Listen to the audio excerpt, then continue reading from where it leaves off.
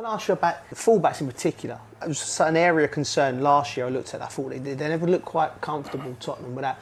But the goal, particularly, come from Udogie in midfield and run it. Is there some kind of trigger you use? Because he's in midfield, the ball comes out to Perisic, and he just goes. It almost seems like they've been playing together forever. He went straight away and attacked the space. They look like they're playing with freedom. Is that something you work with? I'm not trying to get your secrets. No. See, I'm just copying Pep, mate.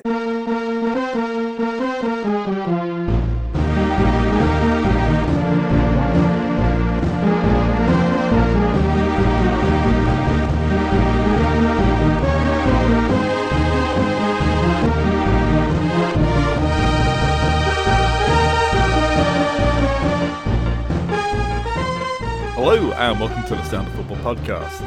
I'm Graham Sibley, and as ever I'm joined by Jan Bilton. Hello.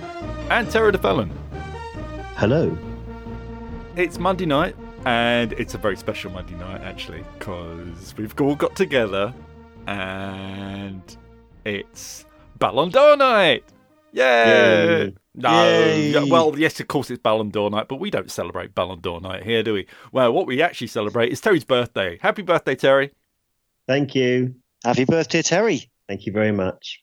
I don't remember recording many podcasts on my birthday. I suppose I must have done at some point, statistically speaking. You have recorded a lot of podcasts. I have.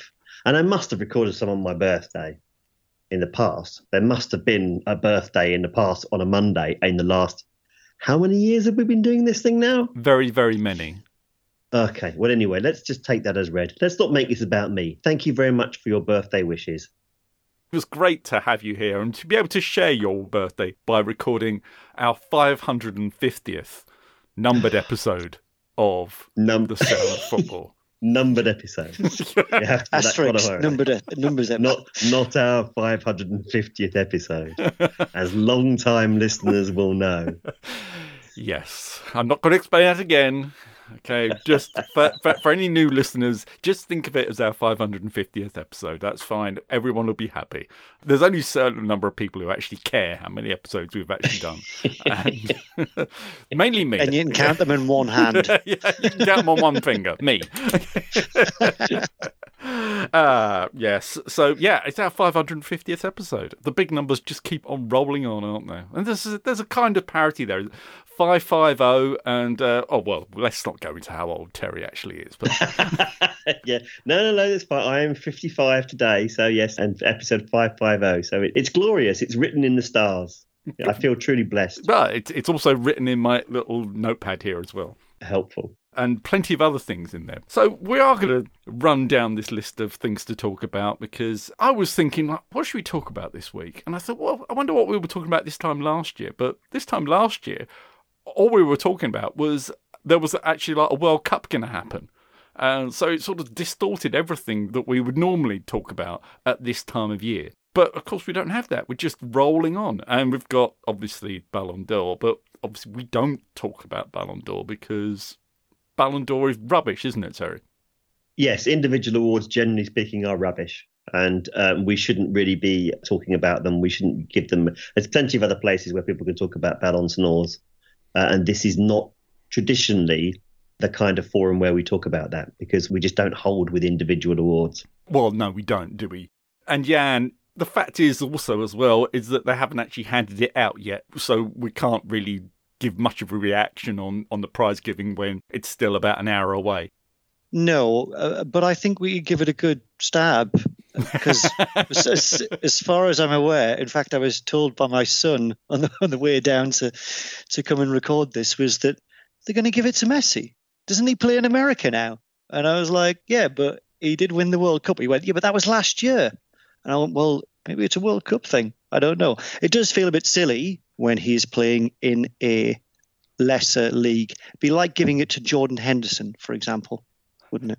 Is that the same Jordan Henderson that played in front of a crowd of 629 the other evening? Really? In the Saudi Pro League. Yeah, they're packing him in, apparently. Well, the lad made the right move. No one can argue against that. We'll discuss that later. We'll come back onto the Ballon d'Or and we'll see if we can come up with a few ideas as to why they're giving it to Messi again.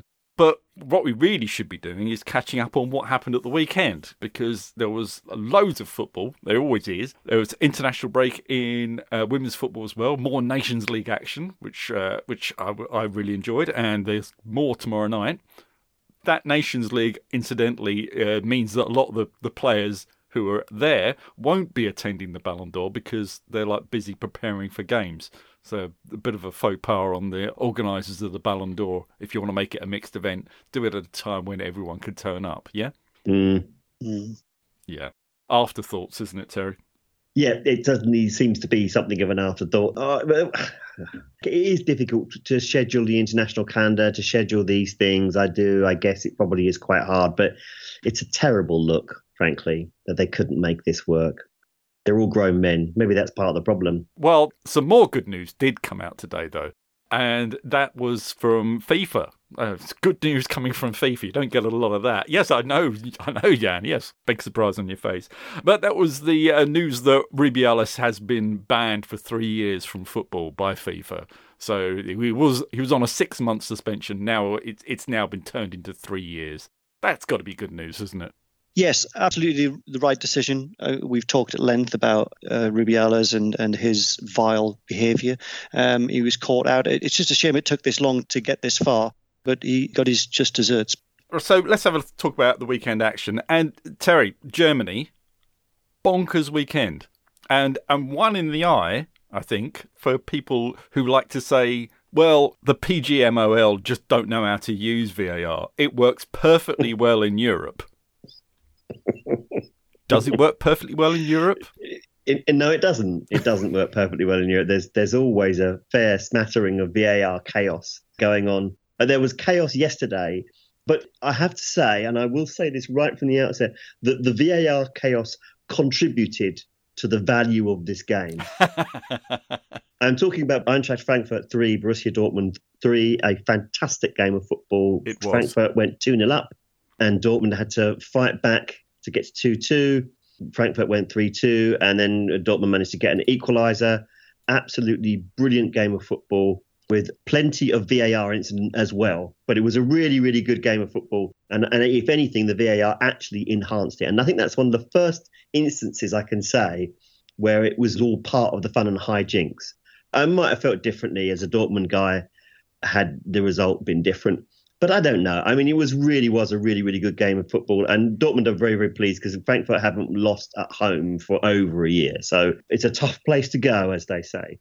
But yes, there was some VAR shenanigans. Should I see the shenanigans? Please do. Please do. All right. So it began with a handball from Borussia Dortmund's Marius Wolf. I think it's Marmoush who's Marmoush was basically doing pretty much everything in this game. He was even making the tea in this game. That's how much he got a fantastic game.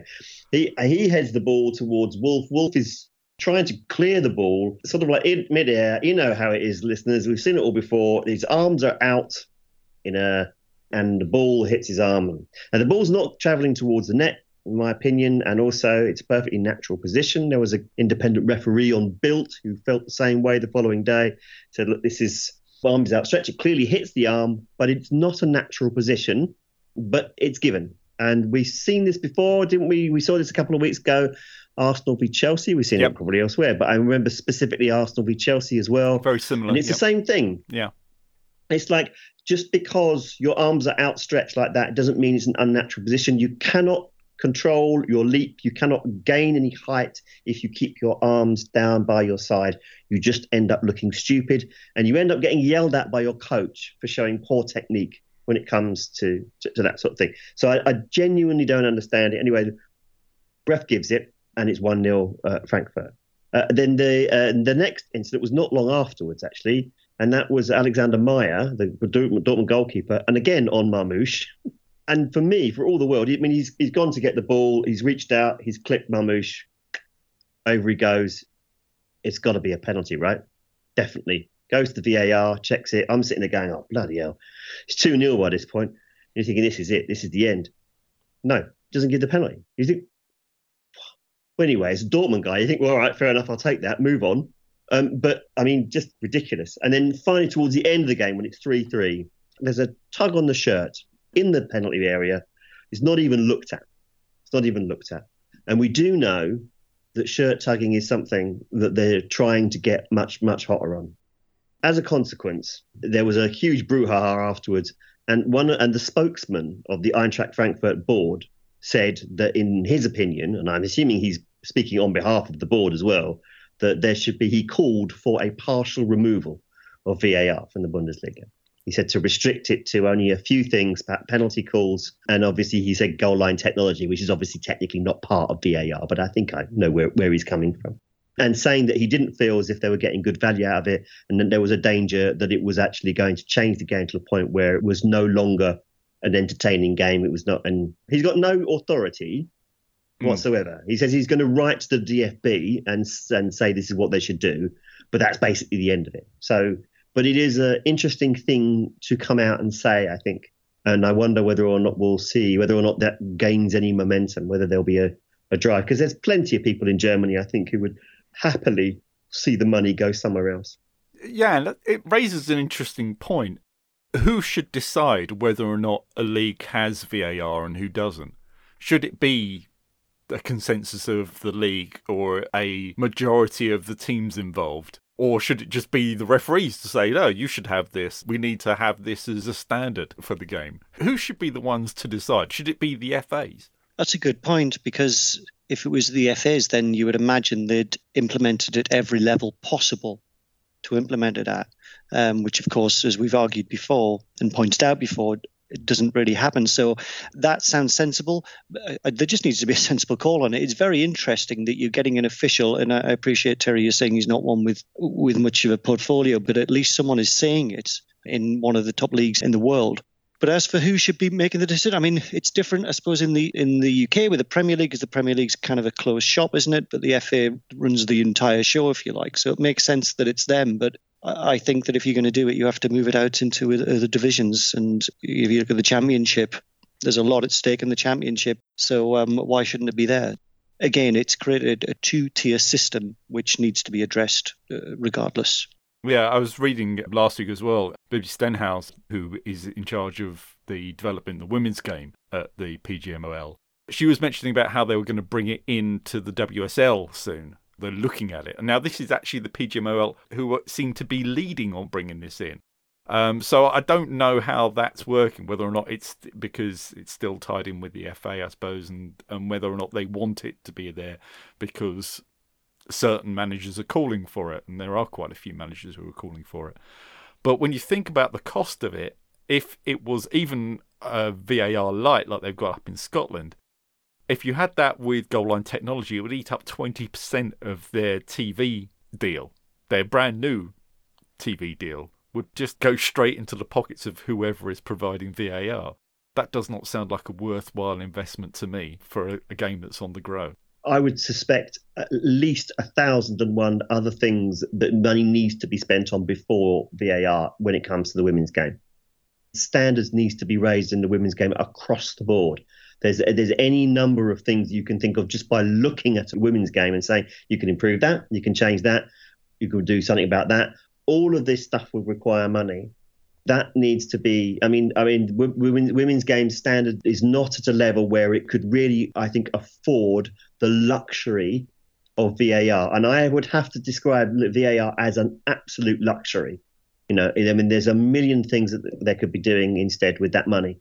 It would be disappointing if it's just because there are prominent coaches in the WSL and in the international game who are calling for it.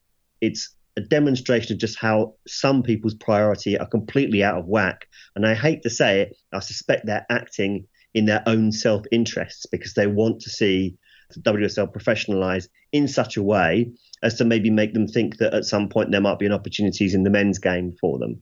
I'm not at all happy with that. I'm concerned that perhaps there might be some coaches who might be thinking we want VAR because they have it in the Premier League and I want to work in the Premier League one day. Oh, maybe that is the case. I'm just mindful of not turning this into another VAR chat because it could easily happen. And we have spoken about VAR a lot on this podcast and our thoughts are clear on it. But I think it's worthwhile having conversations like this. From the weekend as well, we saw an incident where We see it every weekend. The guy from ESPN, Dale Johnson, writes his weekly article to go through all the incidents over the weekend that VAR should or shouldn't have picked out, and explains why they were perfectly good decisions most of the time, and also why they were howlers. But it just seems to me that, because he's been doing this for a few years now, and it just seems to be one of the most pointless exercises I think I can imagine. I get it myself when I end up talking about decisions over the weekend when we come on here. You just can't escape that chat. That chat's everywhere. And it's what was dominating the half-time chat in the Manchester derby yesterday. The discourse online was all about, oh my God, what a ridiculous penalty. City get a soft penalty again. What the hell is VAR doing intervening there? That should never be an overturn there. I've just flicked over from watching one game where VAR had a big effect, the Frankfurt-Dortmund game, switched straight over to the Manchester derby, which was happening, well, that first half was happening at the same time as the second half in Frankfurt. And that penalty, to me, just sort of summed up the problem with the discourse about decisions, which is just the fact that it's a foul. There's no two ways about it. But you can also see how, one, it should probably have been given by the referee. It maybe shouldn't have been given by the referee. It should have been overturned by VAR, or it shouldn't have been turned over by VAR. We're living in a time where all four of those, if any one of those four had happened, you'd have had people saying, well, yeah, that's how it should have been, or that's not how it should have been. So it's no wonder we get tied up in knots about the decisions that are actually being made. For my money, it was a stick-on penalty. The incident itself, you've got Højlund and Stones. They are grappling, and this is what most people say, oh, you see that 10 times a match, you'll be handing out penalties like sweets if you call that one a penalty. But Rodri is unmarked, runs through, Højlund pushes away Stones, wraps his arm around Rodri's midriff, and pulls him back. Now, to me, that's definitely a penalty, and probably should have been a yellow card as well. But, yeah, there you go, stick on for me. Jan, what did you make of the match yesterday? Did the refereeing discourse spoil it for you, or did you just think, City won it fair and square anyway? They were much the better team. Yeah, well, they were. And I mean, that could have spoiled it. But to be honest with you, I agree with you, Graham. I thought Højlund had his arm around him. This wasn't just a shirt pull where the player going through exaggerated a fall. He whipped him round and caused him to fall. So that was a bang-on penalty and not controversial whatsoever. So there you go. Bit of a dull opinion. But the game itself, I mean, just shows how much work Manchester United have got to do when they've got, and I'm going to talk about Johnny Evans for a second here. I just want to point out that he's been a fantastic servant for Manchester United before, and he did well at Leicester, and he was always very good at Sunderland when we had him on loan as well. However, starting now at 500 years old as he is, with Maguire next to him, and just to also further caveat that I think a lot of the criticism that Maguire gets is unfair. However, you've got those two as your central defensive pairing against the might that Manchester City can throw against them. It's not a world-class defence, and it's not going to hold out a world-class attack, and that's what it was facing. I mean, Silva made Manchester United look like children. I mean, he was just toying with them the whole game. I was pleased to see he got man of the match, at least from the UK broadcaster, because he was unstoppable. I think it was very much men against boys, and I think Manchester United, Bruno Fernandes was losing his temper towards the end. When Anthony came on, he came on like he'd already lost his temper. It was a fine win for City. United were never really in it. A lot's got to change there, and I suspect it will soon. I was quite amused by Anthony's intervention. I thought, you've just come on here just to spoil for a fight. And I love the way that Jeremy Doku just instantly knew exactly which buttons to press with Anthony. I mean, really unprofessional, I've got to be honest with you. Not Jeremy Doku, that was actually totally 100% professional. But Anthony was just like massively unprofessional. And you've got to look to the coach and wonder, what on earth you're doing sending a guy who's clearly... I mean, we don't have the benefit of, we don't know the guy, but you only have to look at the way he's behaving and thinking he's not ready to play. This kid's not ready to play. So, we know there's stuff going on in his personal life that we won't go into, but there is. He's clearly not in the right frame of mind to go, so he shouldn't even be on the pitch. And it's just a measure of how up against it, I think, Ten Hag is that he's playing him. I wish I could offer some kind of discord in terms of the penalty shout, Graham, but you're absolutely right. If I was to show some empathy with Man United fans, I think if it was happening to my club, I probably might go down the road of, you've seen them things a million times. But in fairness, in recent times, we have seen referees saying that they want to cut back on that kind of thing happening. And for me, it was actually clear and obvious as well. So I think, it's the correct use of VAR. I mean, Ten Hag said after the game, that was the goal that sort of like changed the game. I don't think so. I think that's a kind of thing a manager would say to get some of the heat off of there. That looked like a really thoroughly professional and really good performance, I thought, from City. And, for all of the complaints you might have about the penalty and stuff like that, there's nothing that you can say about leaving Haaland, completely open at the far post. Any kind of dubious decision or controversial decision or any kind of controversy you want to make up for the referee, that's nothing by comparison to the defensive dereliction of leaving, the best striker in the world free at the far post. There's just no excuse for that. As well, it wasn't if United hadn't been warned about that, because he was in a virtually identical situation at the end of the first half. And it took a wonder save from Onana to keep the ball out of the net. And it happened again, and this time he wasn't so lucky at keeping it out. Managers are always going to try to control the narrative after a game, aren't they? But yeah, there are obvious mistakes going on there at United. And Ten Hag doesn't look comfortable at the club. He's got lots of injury problems as well, hasn't he? So, I mean, the fact that he's playing Maguire and Evans, this is seriously suboptimal. There's this whole business with Jadon Sancho as well. The guy's effectively no longer their player. So he does have some serious selection problems. It's interesting what you say, Yanni. You feel that things are going to sort of like change again fairly soon. But I do wonder what they can do. I mean, I don't know how many more managers there are left of that caliber, if you want to call it that would be interested in the Man United job. I think that their ownership situation is completely unresolved as well. Or rather, it is resolved. It's resolved to no one's satisfaction. I think the only thing Man United can really do is stick with Ten Hag, frankly, for as long as the guy wants it, because I don't really feel that they can do any better. And he is a proven winning coach in a long line of winning coaches who's gone to Old Trafford and had his reputation trashed. If any club can teach us the benefit of sticking with a manager, it should be Manchester United. So the right thing to do is we put him in to leave him in place.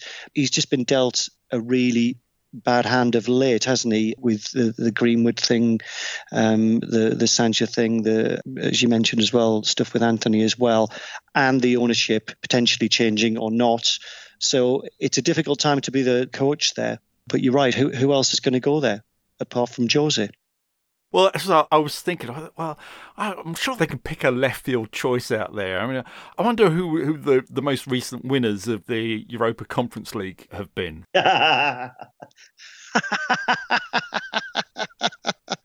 Maybe they can take a young upcoming manager from the winners of that competition and see how he gets on. Or the Europa League, of course, because there's Jose Luis Mendilibar, who's recently been sacked by Sevilla, he's clear, he's in the open. You could totally get him in. So, I mean, like Conte is sort of like out in the open at the moment, isn't he? Right? I mean, like he'd take that job because he's a mercenary and he'll do anything. The money's right, and he may even whip him into some kind of recognisable shape. Yeah. For a short while, but you feel that the problems run deeper than the coach. That's the problem, isn't it? Yeah, I think that's half the problem, though, isn't it? It's because the managers that would be lined up because they sound like good ideas are ones that just don't fit in with what people think is the ethos of Man United. Because like Allegri could go and do a job at United, but they don't want to see his bank of four and a bank of five sat with one guy just roaming around up front. They want to see the whole midfield attacking as one unit, and Juve don't play like that. Allegri certainly doesn't play like that. But, it's just another Mourinho. That's how they'd see it. And the same would be true with Conte, wouldn't it? Totally, yeah. I mean, that sort of moderately stereotypical, dare I say, kind of Serie A approach, or Mourinho, not necessarily from that, but he's done his best work in that league. Yeah. They could look at trying to get Ange away from Tottenham. They're both basket case football clubs, but Postecoglou has actually been given backing. He's been given quite a lot of money in the transfer market to bring in the players that he wants.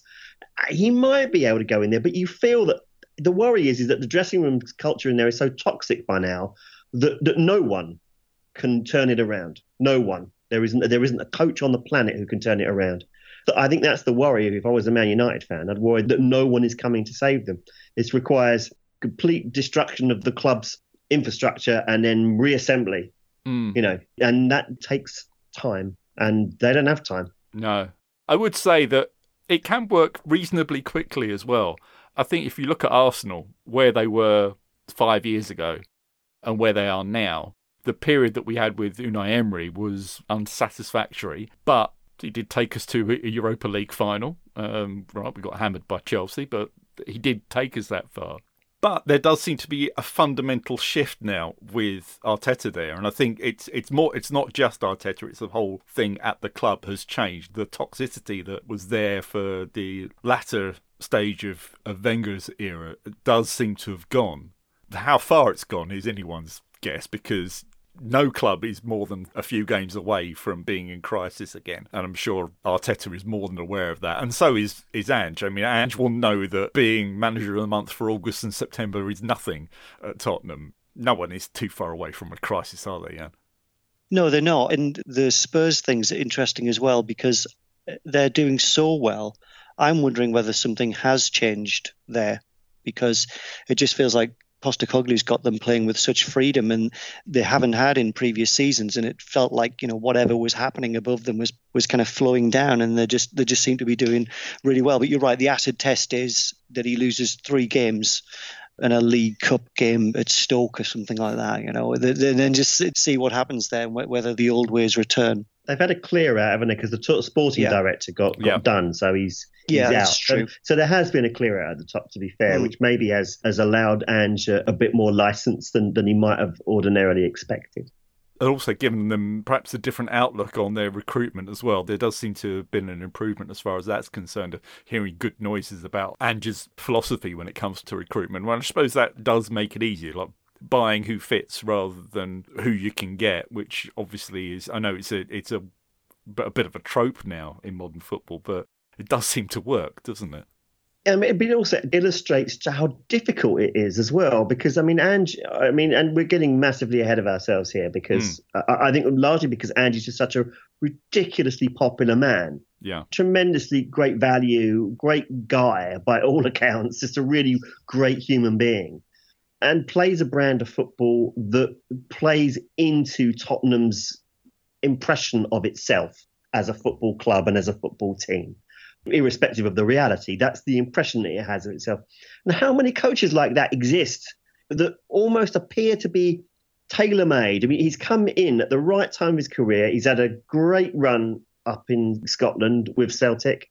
He's had a great career overseas, international coach. He's coached all over the world. He's coming. He's 58 years old. He's got a clear idea about what he wants to play, and he's probably, when he spent an awful lot of time probably up there in Glasgow and the years before, watching the Premier League, watching Spurs, watching other teams, and looking at the kind of players, saying, I know what they need. They need this guy.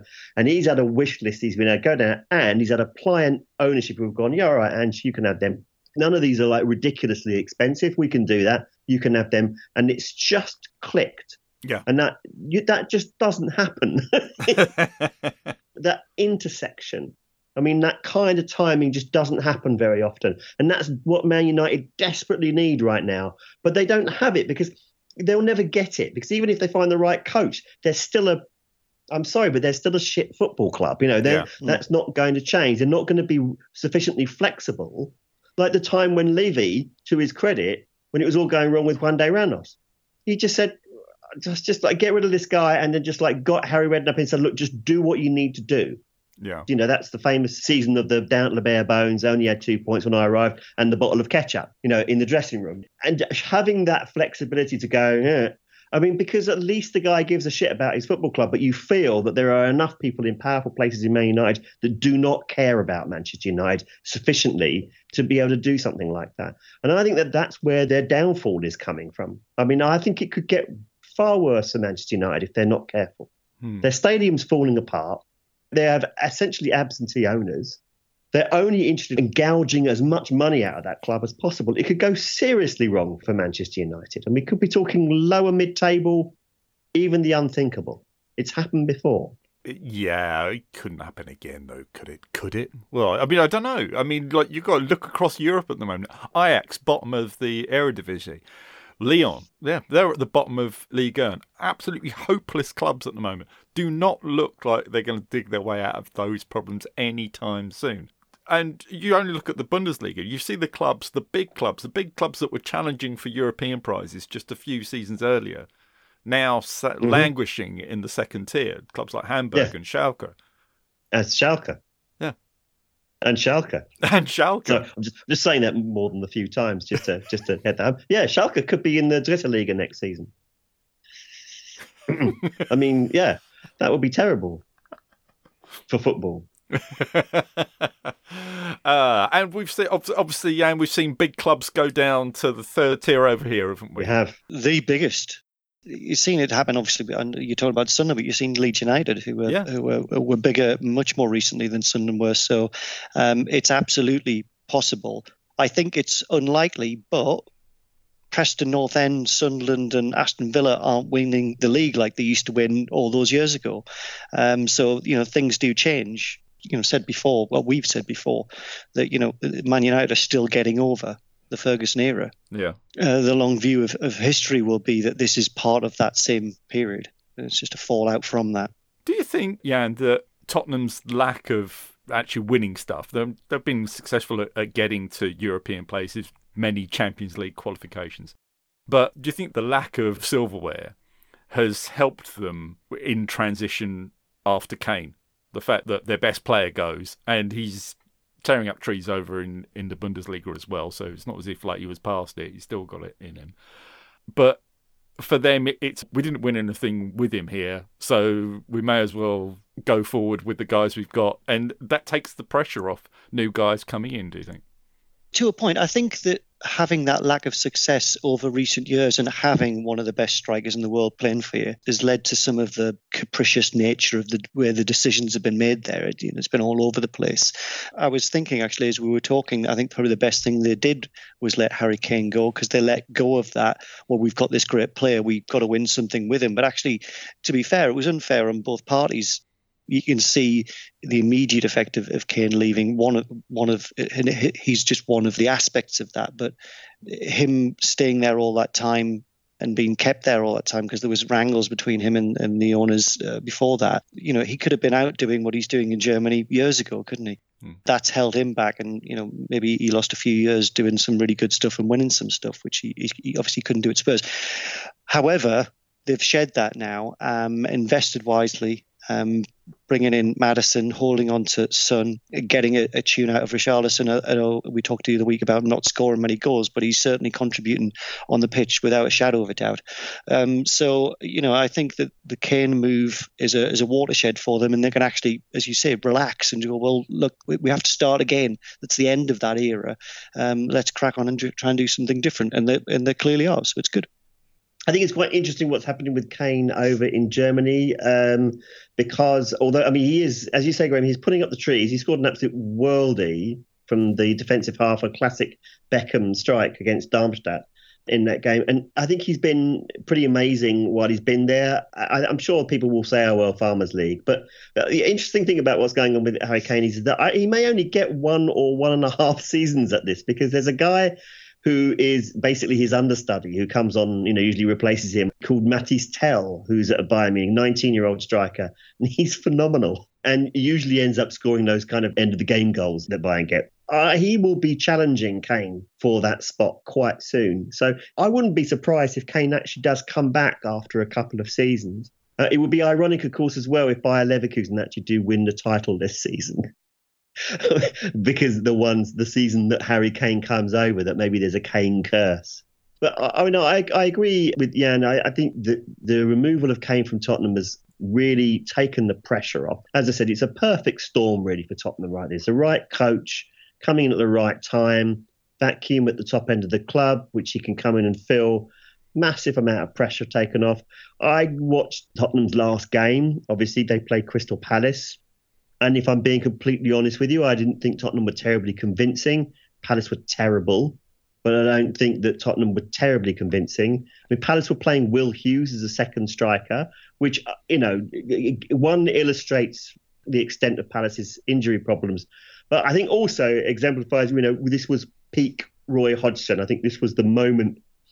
He can retire after that. So I'm playing Will Hughes as a second striker. It really was just like perfect Hodgson football. Sadly, because we're missing Eze and Elise and quite a few others as well, I mean, we just don't have any creative edge up front, and it's just not working out for us. But I think on another day, that could have been a different result, and Palace could have got something from that game. So I think it is important not to get too carried away, and we know how things can change there. But I do think the way that Ange conducts himself is going to give him quite a lot of time. He's got quite a lot of goodwill, and I think Spurs will respect the fact that he's trying to do what they want him to do. Not just win games, but play the Tottenham way, in quotation marks, whatever that is. Well, Harry Kane probably should be looking over his shoulder because it won't be long before Bayern buy Max Beer as well, will it? Maximilian Bayer. Yes, yeah, no, that's a possibility. Or Sergei Guirassy, of course, as well. I mean, he could be another one. Last season's Bundesliga, the top scorer was Niklas Füllkrug of Werder Bremen, now of Borussia Dortmund, and Christopher Nkunku on 16.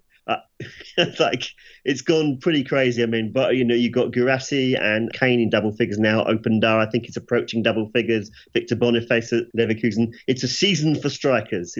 This season's Bundesliga is a lot of fun. It's got to be said.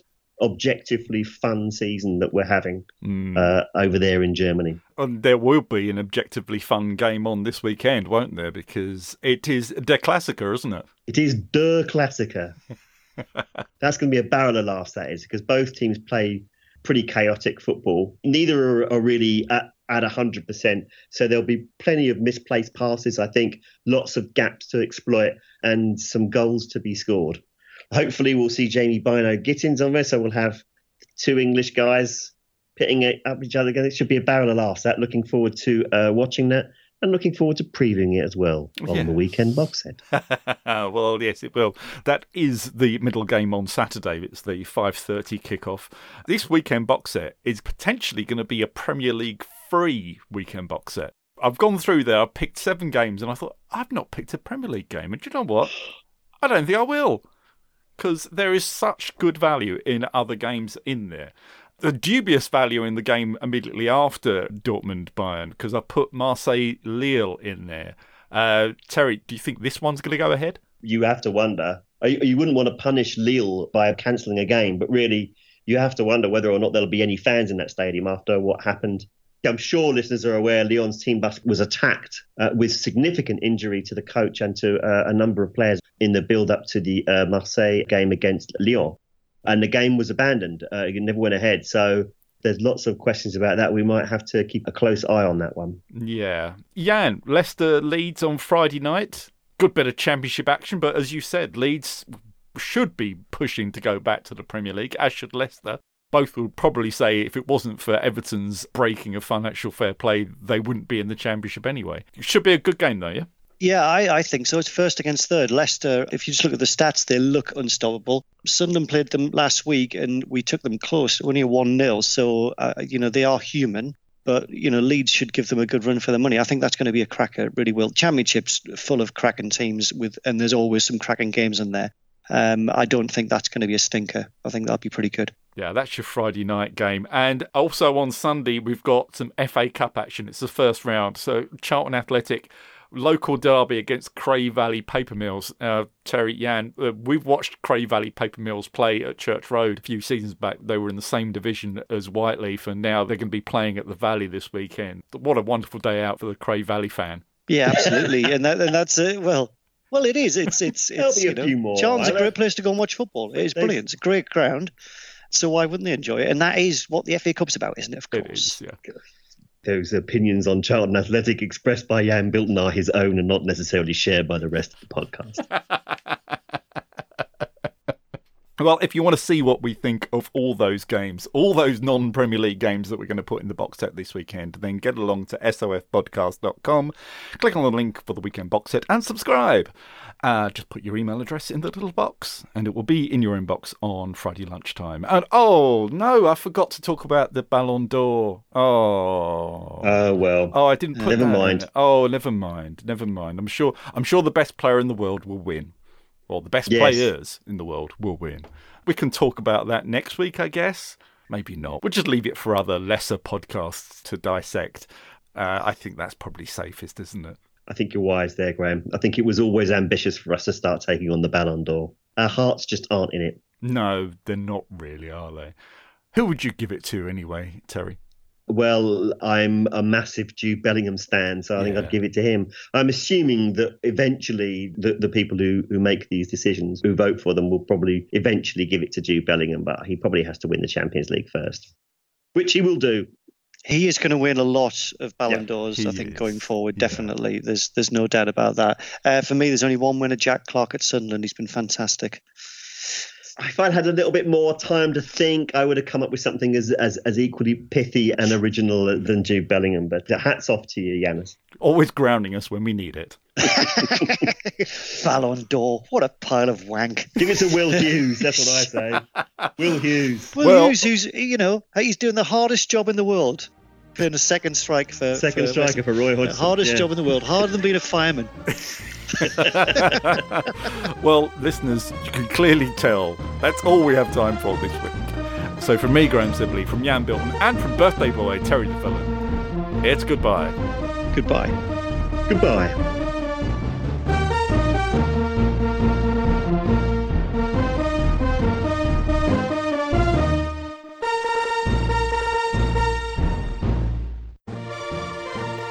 You can contact us through our website, sofpodcast.com, via Twitter @soundoffootball, or on facebook.com/soundoffootball.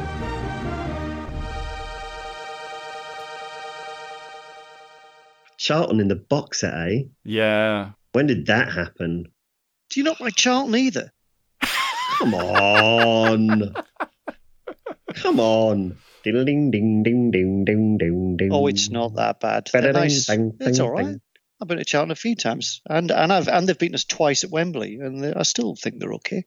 But this is a Palace thing. It's a specifically parochial South London thing. At least Charlton and Palace can agree on one thing. Well, on three things. That South London is wonderful. Indeed.